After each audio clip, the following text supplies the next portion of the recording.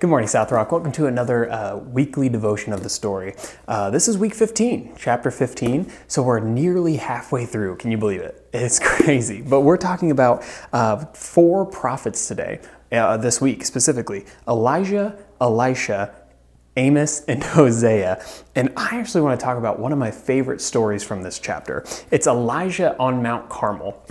So basically, Elijah goes to King Ahab, evil King Ahab, and he says, you grab 450 prophets of the God that you serve, Baal, and I'll grab just myself. I'll take myself to Mount Carmel, and then we'll sacrifice to our gods, and we'll pray to our God, and whoever's God answers, I said that right, whoever's God responds with fire, that's the God we will serve.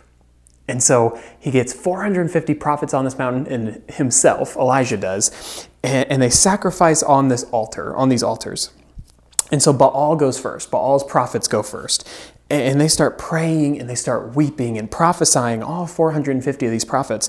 And Elijah responds to them when Baal isn't answering them, and he says, shout louder. Surely he's a god. Perhaps he's deep in thought or busy or traveling. Maybe he's sleeping and must be awakened. And so Elijah is playing into this, going, yeah, if Baal is such a great god, then why isn't he responding? This is crazy. Well, then it's his turn. And he has this sacrifice on this altar, and he has people pour water on it to make it waterlogged. And he has them do it multiple times, because the goal is to get the God that you're praying to respond with fire. So he prays, and our God responds with fire. And this waterlogged wooden altar with meat on it is consumed with fire, because our God works this amazing miracle.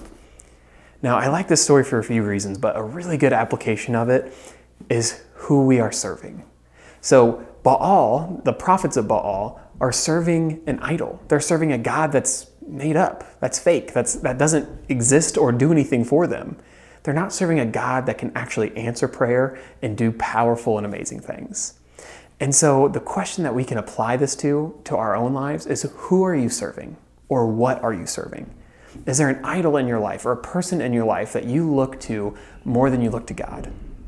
This is an important question, because if there is, the next question to that is, how can you guard against that? How can you start seeking God more, or how can you start seeking God first instead of this thing or this person?